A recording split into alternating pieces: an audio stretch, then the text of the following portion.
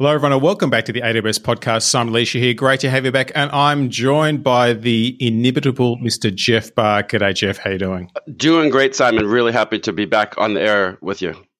It's good to have you here. I think we had to sort of pry you away from the keyboard where you've been feverishly pumping out blog post after blog post.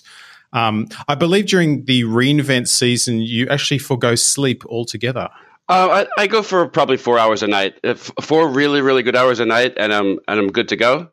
With a couple good breaks in the middle of the day to get some fresh air and make sure that my wife and my dog still know that I'm alive. That you exist. It's a pretty intensive process. I feel fortunate I have a little of insight into the lead up and all the things that go into it. And I'll just say it's not just about sitting at a keyboard and bashing out some fancy words. There's a lot that goes into that sort of stuff. So it's fun to watch. But I'm glad you're getting a little more sleep now. It's totally enjoyable. And the thing that I love about my job is that I get to work with all of our dev teams and listen to them and learn from them and get a sense of what they're up to and the customer problems they want to solve. And then take their somewhat internal tech speak and turn that into something that our audience hopefully is going to understand and appreciate and get some good value from.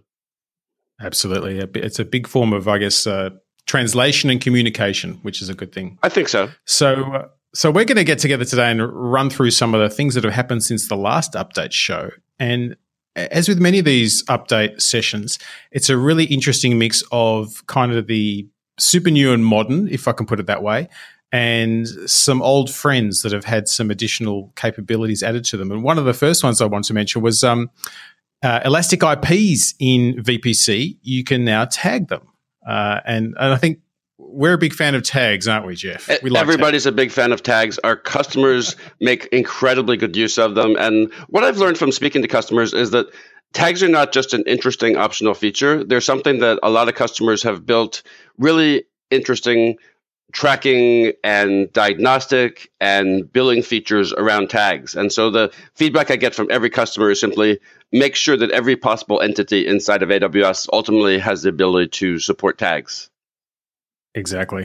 So VPC EIPs now have tags, which is very handy, which is a good thing. Another new thing that I think affects a service that you make intense use of when you're not building Lego is Amazon Workspaces. And we've got some new configuration options now. We do. And this is actually pretty cool because basically what happens is that customers can now set up a new configuration for their workspace and reboot. And it's effectively like you're sitting at your laptop and you say, I need more memory or I need more storage or I need more cores. And you power cycle and instantly your laptop is more powerful because you need more resources or you're running on a budget and you want to scale down. But either way, you can effectively just reboot and get the configuration that you need. So instead of purchasing something once and being committed to it for the depreciable life of that asset, you now fine-tune it to meet your needs on a day-by-day basis. Yeah, it's really cool. So you can switch between the value, standard, performance, or power hardware bundles. And why wouldn't you choose the power one if you could from time to time just to experience it? But you're right. It means you can kind of take a seasonal approach to your workspace as and when you need. And you can also increase the storage. And I think, as we all know, you always end up using more storage than you think. So it's nice to have that option, isn't it? Absolutely. And to me, one of the neat things is that you can get that additional storage effectively in place rather than one of the fears that you have when you own a laptop and you got all these files on it. You're thinking, well, I could upgrade, but I've got to go through all this trouble of migrating and I'm going to miss something. I'm going to put something in the wrong place. And I think we've really taken a lot of that complexity out of the upgrade or migration equation. Yeah. The risk factor has been eliminated, which is a nice thing. Exactly. And I still remain a gigantic fan and continuous user of workspaces.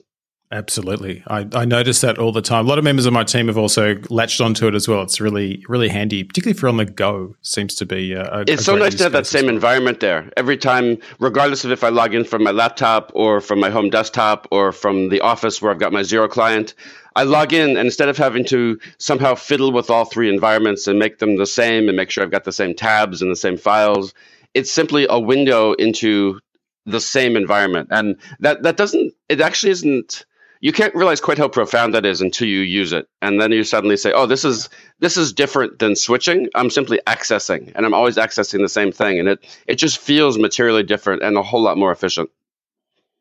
And you're kind of like, how did I ever do it the other way in the past? You know? It is. And really interesting middle point between decentralization and centralization. Some things make a lot more sense where you have one instance of them in the center, and your workspace where you're doing all of your important work, that belongs in the center. You don't want to worry about multiple copies of that with the ability for them to drift. Yeah, replication is never fun.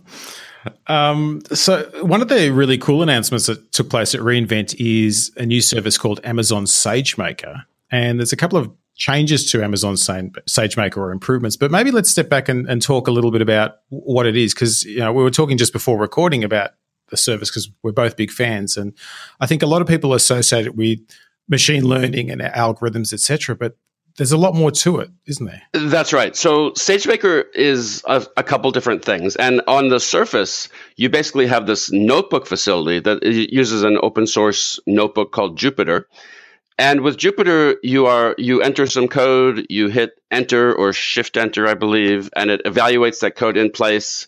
It then puts the results of that evaluation in the next cell of the notebook. And so you can proceed down through the notebook and you can evaluate each of the code snippets. If you want to make a change, you can go back up to an earlier one, make a change, and reevaluate.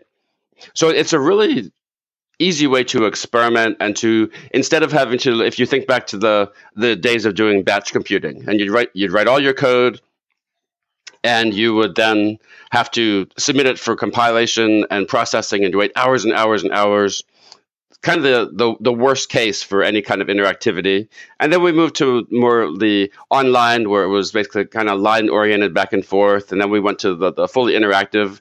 The SageMaker is this middle ground where it's line by line in the code entry, but you've got this graphical shell around it that I think makes it a neat way to learn. You can definitely experiment with a lot of different algorithms. You can build effectively production code in a line by line fashion. One of the things that's actually a little bit interesting to me is we've really talked about SageMaker in the context of machine learning and AI, but nothing about SageMaker says you can't use it for simply learning how to write Python code interactively. It's actually also a great platform for collaboration too. So you can share these notebooks, you can communicate between them. But when I first saw it, it reminded me of, remember when you studied maths in high school and the teacher would always be like, you can't just give me your answer, you got to show me your work. This is like showing your work. I did very, very poorly at that. First, because I'm horrible at math in general. And second, because my handwriting even back then was horrible, and it hasn't gotten any better with age. So I didn't succeed there. Handwriting as you. That's why I got into computers, because I could type instead of write. Sounds good to me. One thing I'd like to actually suggest is that if someone is looking for an interesting project for themselves or to build something that might like to share, the ability to build some notebooks in SageMaker and then share those out with a larger community means that if someone wanted to build tutorials about how to use Python with AWS in different ways, maybe you pick the S3 APIs or the EC2 APIs or the recognition APIs, you could build a really nice tutorial step-by-step in SageMaker, intersperse your code with nice, lucid explanations of what you're teaching, what you're exploring, and then share those out. I think it'd be a really neat way to learn SageMaker and then share what you learned in a way that a lot of people all around the world could get access to. So kind of throwing out and a couple of things.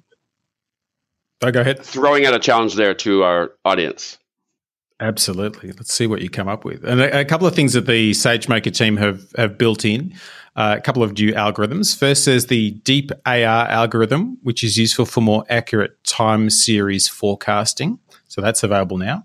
And forecasting is something that a lot of people do. You know, if it's supply chain, web server traffic, network traffic, staffing levels, you name it, it needs to be forecast. So this is a new algorithm that's useful for that.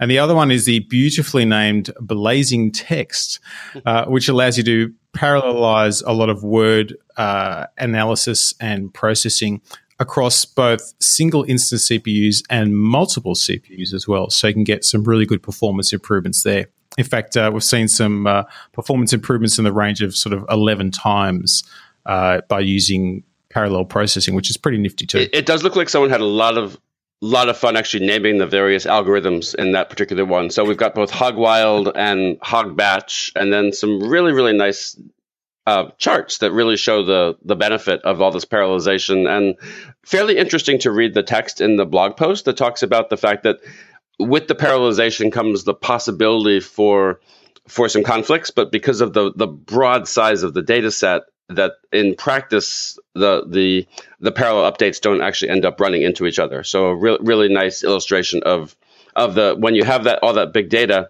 you can do effectively speculative processing, and the vast majority of the time the updates aren't going to run into each other.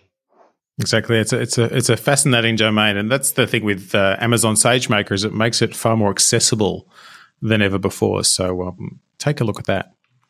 Another quick update of something existing but's useful is a service called Amazon Inspector, and that's a really good service to check for common vulnerabilities and other security-related rules in a really dynamic way. And having a dynamic security posture is vital in any modern IT infrastructure. So the change is that Amazon Inspector no longer requires a compatible kernel for rules packages like CVEs, etc., which means you can run it on a broader range of compatible operating systems.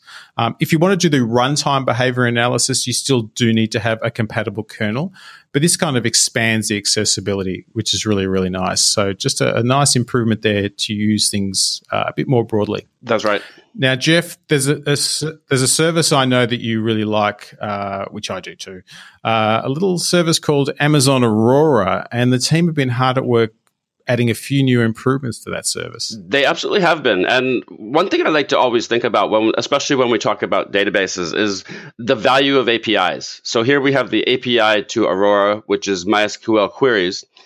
We keep that API consistent, but inside of Aurora, we have a lot of freedom to implement those APIs in different ways. And I think what we're seeing now, given that we've got Aurora built, we've got all of the basics in place, we're now exploring that freedom to re-implement inside of Aurora to figure out ways to run at the world scale that our customers want to.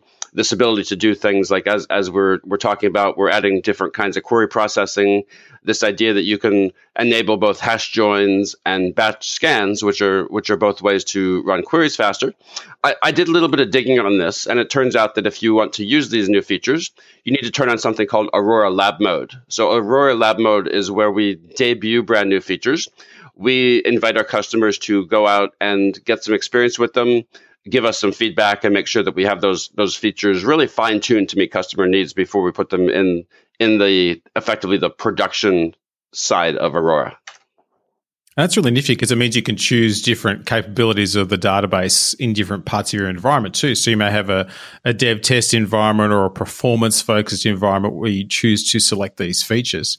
For example, some of the performance increases here are for batch scans up to 1.8x for in-memory queries. So some pretty meaningful performance improvements, but you get to choose, which is nice. That's right. And then not to mention the 8.2x for the hatch joins as well. That's true. That's even better.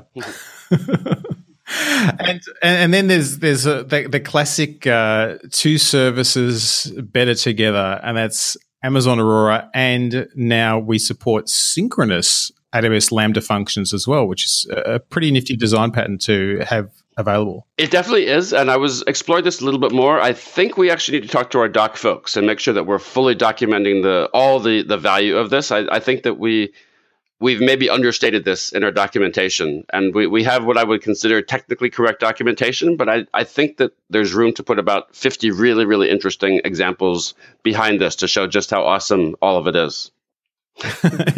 Indeed. So just to demystify a little bit, so previously we announced asynchronous support for Lambda functions, but now this is synchronous, so it kind of changes the domains in which this can fit if you want to, doesn't it? That's right. And so there's a very simple example in the documentation that simply shows invoking a Lambda function as the operator of a select. And so presumably that function would return a table of data. I believe that's just scratching the surface, maybe barely even scratching the surface to like 1 micron deep of what you can do with this capability. Agree. And you can embed these into stored procedures. You can do all kinds of stuff, of course, once you enter the Lambda world, which is a pretty nifty thing. And one other thing I want to mention about Amazon Aurora is there's now a preview of MySQL 5.7 compatibility.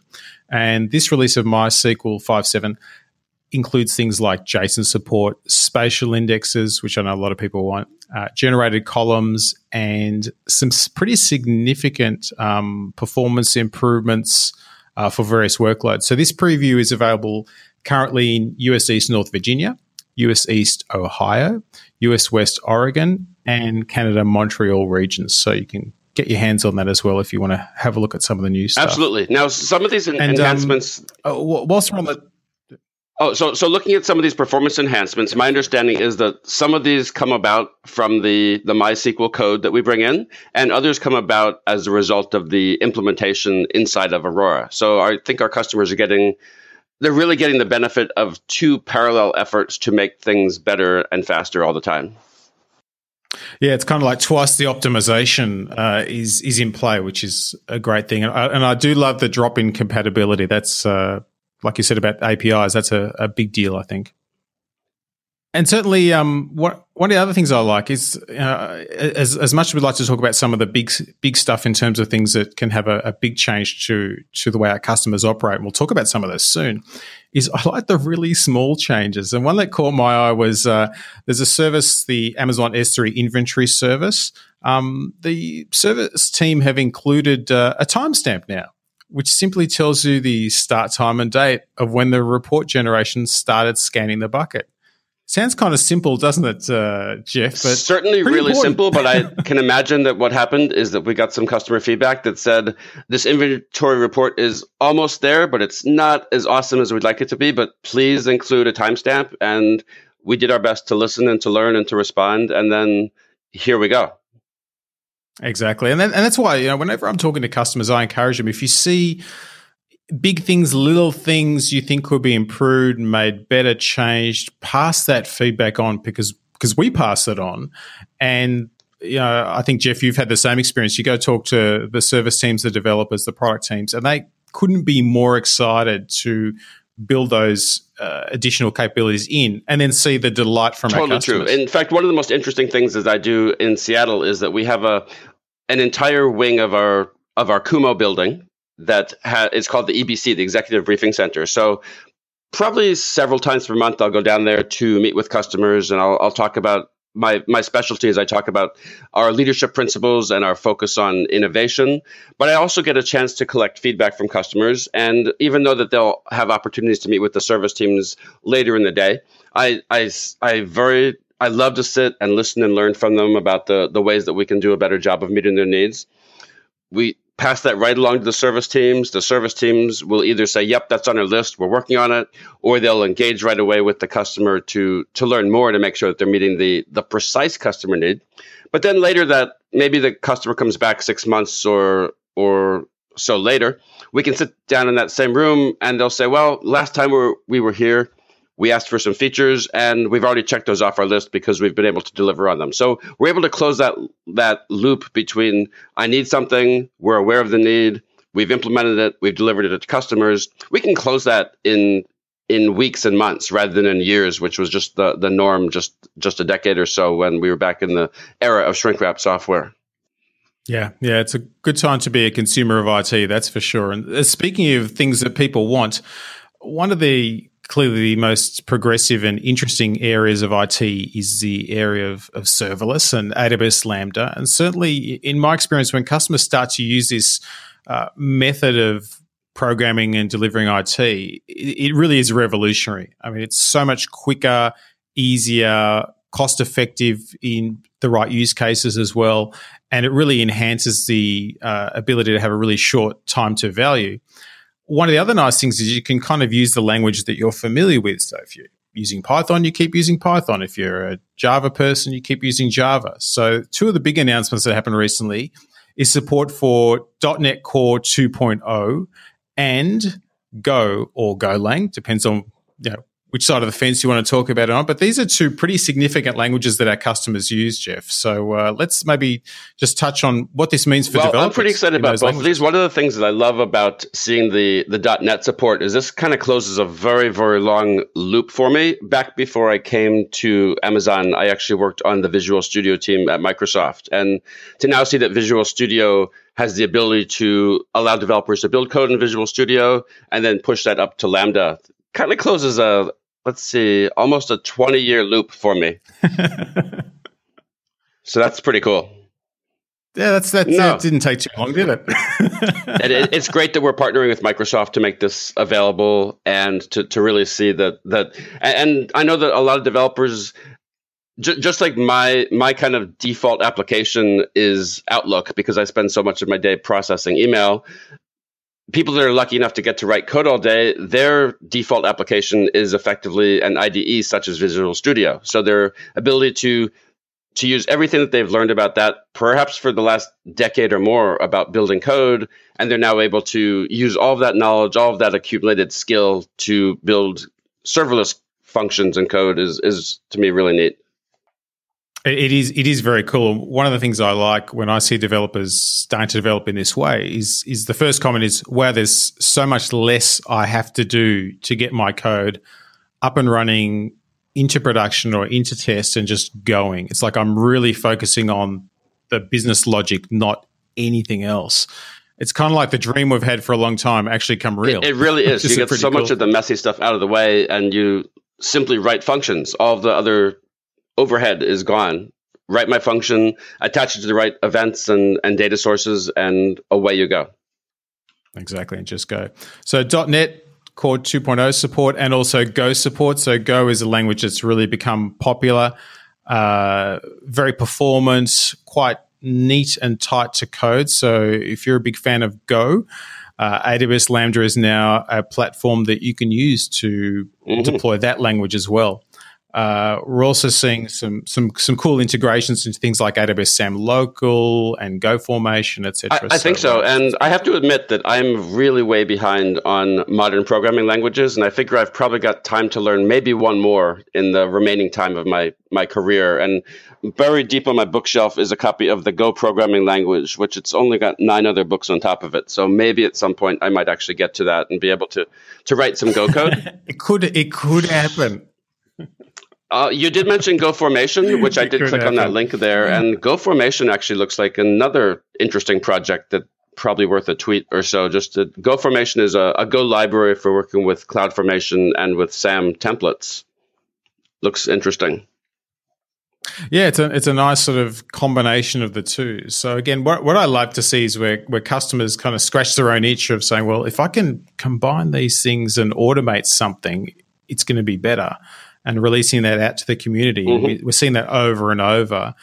And I guess it's one of the strengths of having everything driven by APIs and CLIs and those types of integrations. You can do that's right. And because we're on the AWS Labs GitHub, all that code is out there. One thing that you didn't have on your list that may be worth a really brief mention in this vein is that we recently put the source code for the Elastic Beanstalk documentation out on GitHub. And the idea is that if customers have ideas for improving the documentation, if they want to add some more samples, if they want to make corrections, they're perfectly now enabled to submit pull requests to that documentation. We actually, due to the way our internal documentation system works, there's something of a mirroring process that goes from our internal system out to GitHub and back. But the expectation is we're going to keep those two in very, very close synchronization. And so customers now have the ability to help to improve our documentation. That is very awesome. And I had no idea that had happened. So thank you for bringing that to the table. There's always something new. Oh, there absolutely always is. And I sometimes think maybe our customers have to, they're going to have to start picking and choosing between all the different threads and features that we have of things that we're launching and build some more intelligent filtering tools and maybe have a person within the organization whose part-time job is simply keep up with the different things that are of interest to that particular organization or development team and make sure that they don't miss something important. Because one thing that I do hear from time to time, first, customers love the fact that we're putting this continuous stream of features and innovation at their fingertips. they're a little bit worried sometimes about missing something important. Sometimes the feature is simply an incremental improvement to the way they're doing things, but sometimes something that looks like a feature to us turns out to be an actual radical change in the way that the customer can solve their problem. So they're always on the lookout for features big and small. Like maybe that feature that we just talked about with the timestamp, to the dev team, that was maybe a couple lines of code to get that timestamp into the output. To the customer, to the consumer, that might have enabled a brand new use case that we were not even aware of. So the full impact of some of the things we do is not always visible to us inside the organization. Very true. It's a good point. And probably a good example of that is one of the services we just made available in 3 more regions. So Amazon Kinesis Data Firehose is, again, one of my favorite services because it's a really awesome way to just load streaming data into different data stores. So you can send data into Amazon S3, Amazon Redshift, Amazon Elasticsearch Service, and Splunk.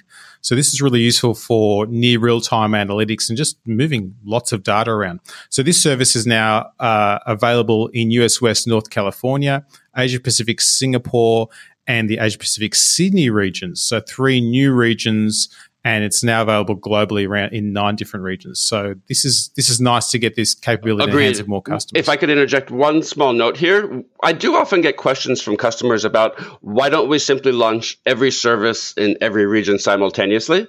And I've wondered that myself. And so I went to some of the teams and asked them about what's the complexity. And it turns out that what the teams like to do is they like to launch something new in an initial set of regions to get some operational experience with the new systems. Because as when they put something new online, they want to make sure that they have a full grasp of the way customers are going to make use of it. They want to understand when they have that production code out there, they want to get a good sense of where are the friction points, where are the pieces of the system that might raise more tickets or raise more alarms than necessary. They want to make sure they've done a few iterations of the engineering before they're ready to go global. Generally, the things that they're fixing they're wholly internal. These are not, in almost all cases, they're not addressing issues that the customers see, but the teams are saying, let's build these services to be as low maintenance as possible before we go global with them. And they want to simply get that operational experience and get a little bit of not confidence. It's simply understanding the dynamic behavior of the system before they're ready to go globally. And at the same time, these teams are also counting on customers to express and kind of tell us their demand and say, we're building apps in a particular region and we think we're ready for Amazon Kinesis Data Firehose. We really actually take those customer requests and we tabulate them. And we use that as one of the indicators that say this particular region, this particular market, they are now effectively at a maturity point where they're ready for this particular service. So we'd love to get that feedback from our customers. Yeah, exactly. Yeah. It is super important. It's always interesting when I'm talking to the service teams. I can suggest till the cows come home where I think services should be, but they always say, "Well, which specific customers are exactly asking right?" For this? So, unless I'm bringing customer exactly names, right. And again, if there was a customer responsibility in all of this, I would say that we are counting on our customers to speak up. If there is a need that we have not addressed, we want to hear from you. Please let us know. One more request could actually get to the tipping point that says now we understand enough about this market to move forward. So if you need something, never ever be shy about letting us know that you need it. Exactly. Now, one of my favorite things, Jeff, is to talk about price reductions for our customers. And it's 2018, it's a new year, and effective January 1st, there is already another price cut for our customers. That's right. In this case for CloudWatch, and this is tiered pricing for VPC flow logs and other vendor logs. So we're not going to go through the numbers too much, but basically as your volume of usage increases, you get different levels of discounts ranging from 50% to 80% up to 90% in every region. I think it's a big deal. And it's pretty exciting. When I look at price reductions for storage, what I find most exciting is that in contrast to the situation where a customer has bought their own storage, they've bought their own SSD or they've bought their own magnetic storage, they have actually fixed the cost per gigabyte of storage at the point when they made that purchase. When you're using a service like CloudWatch Logs and you're storing those, the price for what you've already stored will be reduced over time. So instead of that fixed price you're stuck with, you can really count on AWS to continuously make your storage more and more economical over time. And I think that's a maybe not fully appreciated aspect of the way cloud storage works. Yeah, it's actually a really good point. Again, it's about people understanding that there's a different model at play here. And I know when I would talk to customers years ago about price drops, they sort of almost didn't believe me. They're like, "Well, why are you dropping the price? And aren't you going to keep them the same?" And that sort of stuff. I'm like, no, that's, as we get more efficient and we can deliver the service more cheaply, we want to pass that saving on to you. And I think this is another great example of us doing that on behalf of our customers. And it's an important thing for, I guess, customers to take their internal stakeholders, particularly procurement departments and the like, who kind of aren't used to this model. It's like, what do you mean you're going to drop the price? You can't do that. It can be surprising. Yes, and sometimes customers will use the price reductions as an opportunity to reduce their overall spend on AWS. And that's totally fine. We're happy with that. On the other hand, a lot of them look at this and say, this is an opportunity to use AWS more aggressively in some way. So they might say, well, maybe we used to keep our logs around for a month, but with this new price reduction, we can keep logs around for a year or even more than that. So we're enabling new use cases. So people shouldn't simply look at the price reduction and say, oh, great, I saved some money. They should look at this and say, what can I do now that it's a lot less expensive to store my logs? So get a bit strategic on that. Exactly. I can do more. Absolutely. So a couple more things we're going to cover. One is a small but useful thing, and one is a pretty big thing. So first, Amazon EC2 Elastic GPUs now support OpenGL 4.3.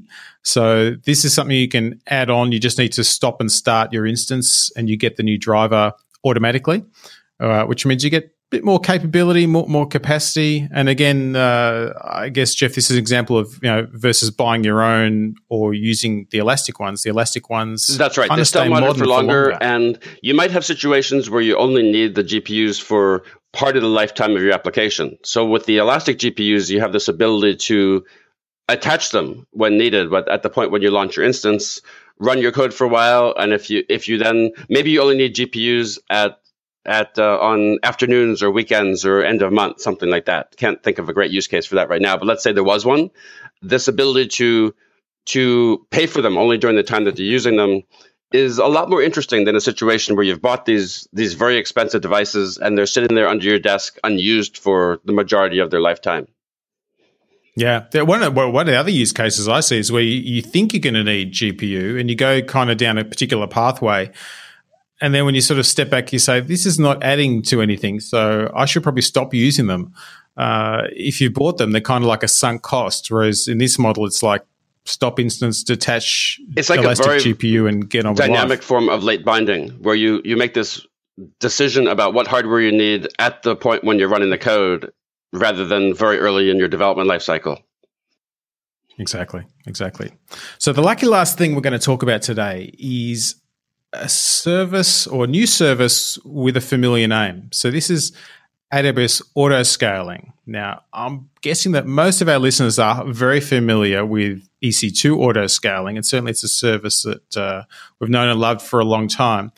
This is AWS Autoscaling. Now, as the man who literally wrote the blog, tell us about what this service is. And before we launched this, we had autoscaling features for a number of different parts of AWS. We had autoscaling for EC2, we had it for ECS, we had it for Spot Fleets, we had it for DynamoDB, and we had it for Aurora. So each of those services had their own autoscaling aspect. It was essentially, my understanding is there was a lot of common code inside, but it was really up to the customer to set each of those auto-scaling systems up independently.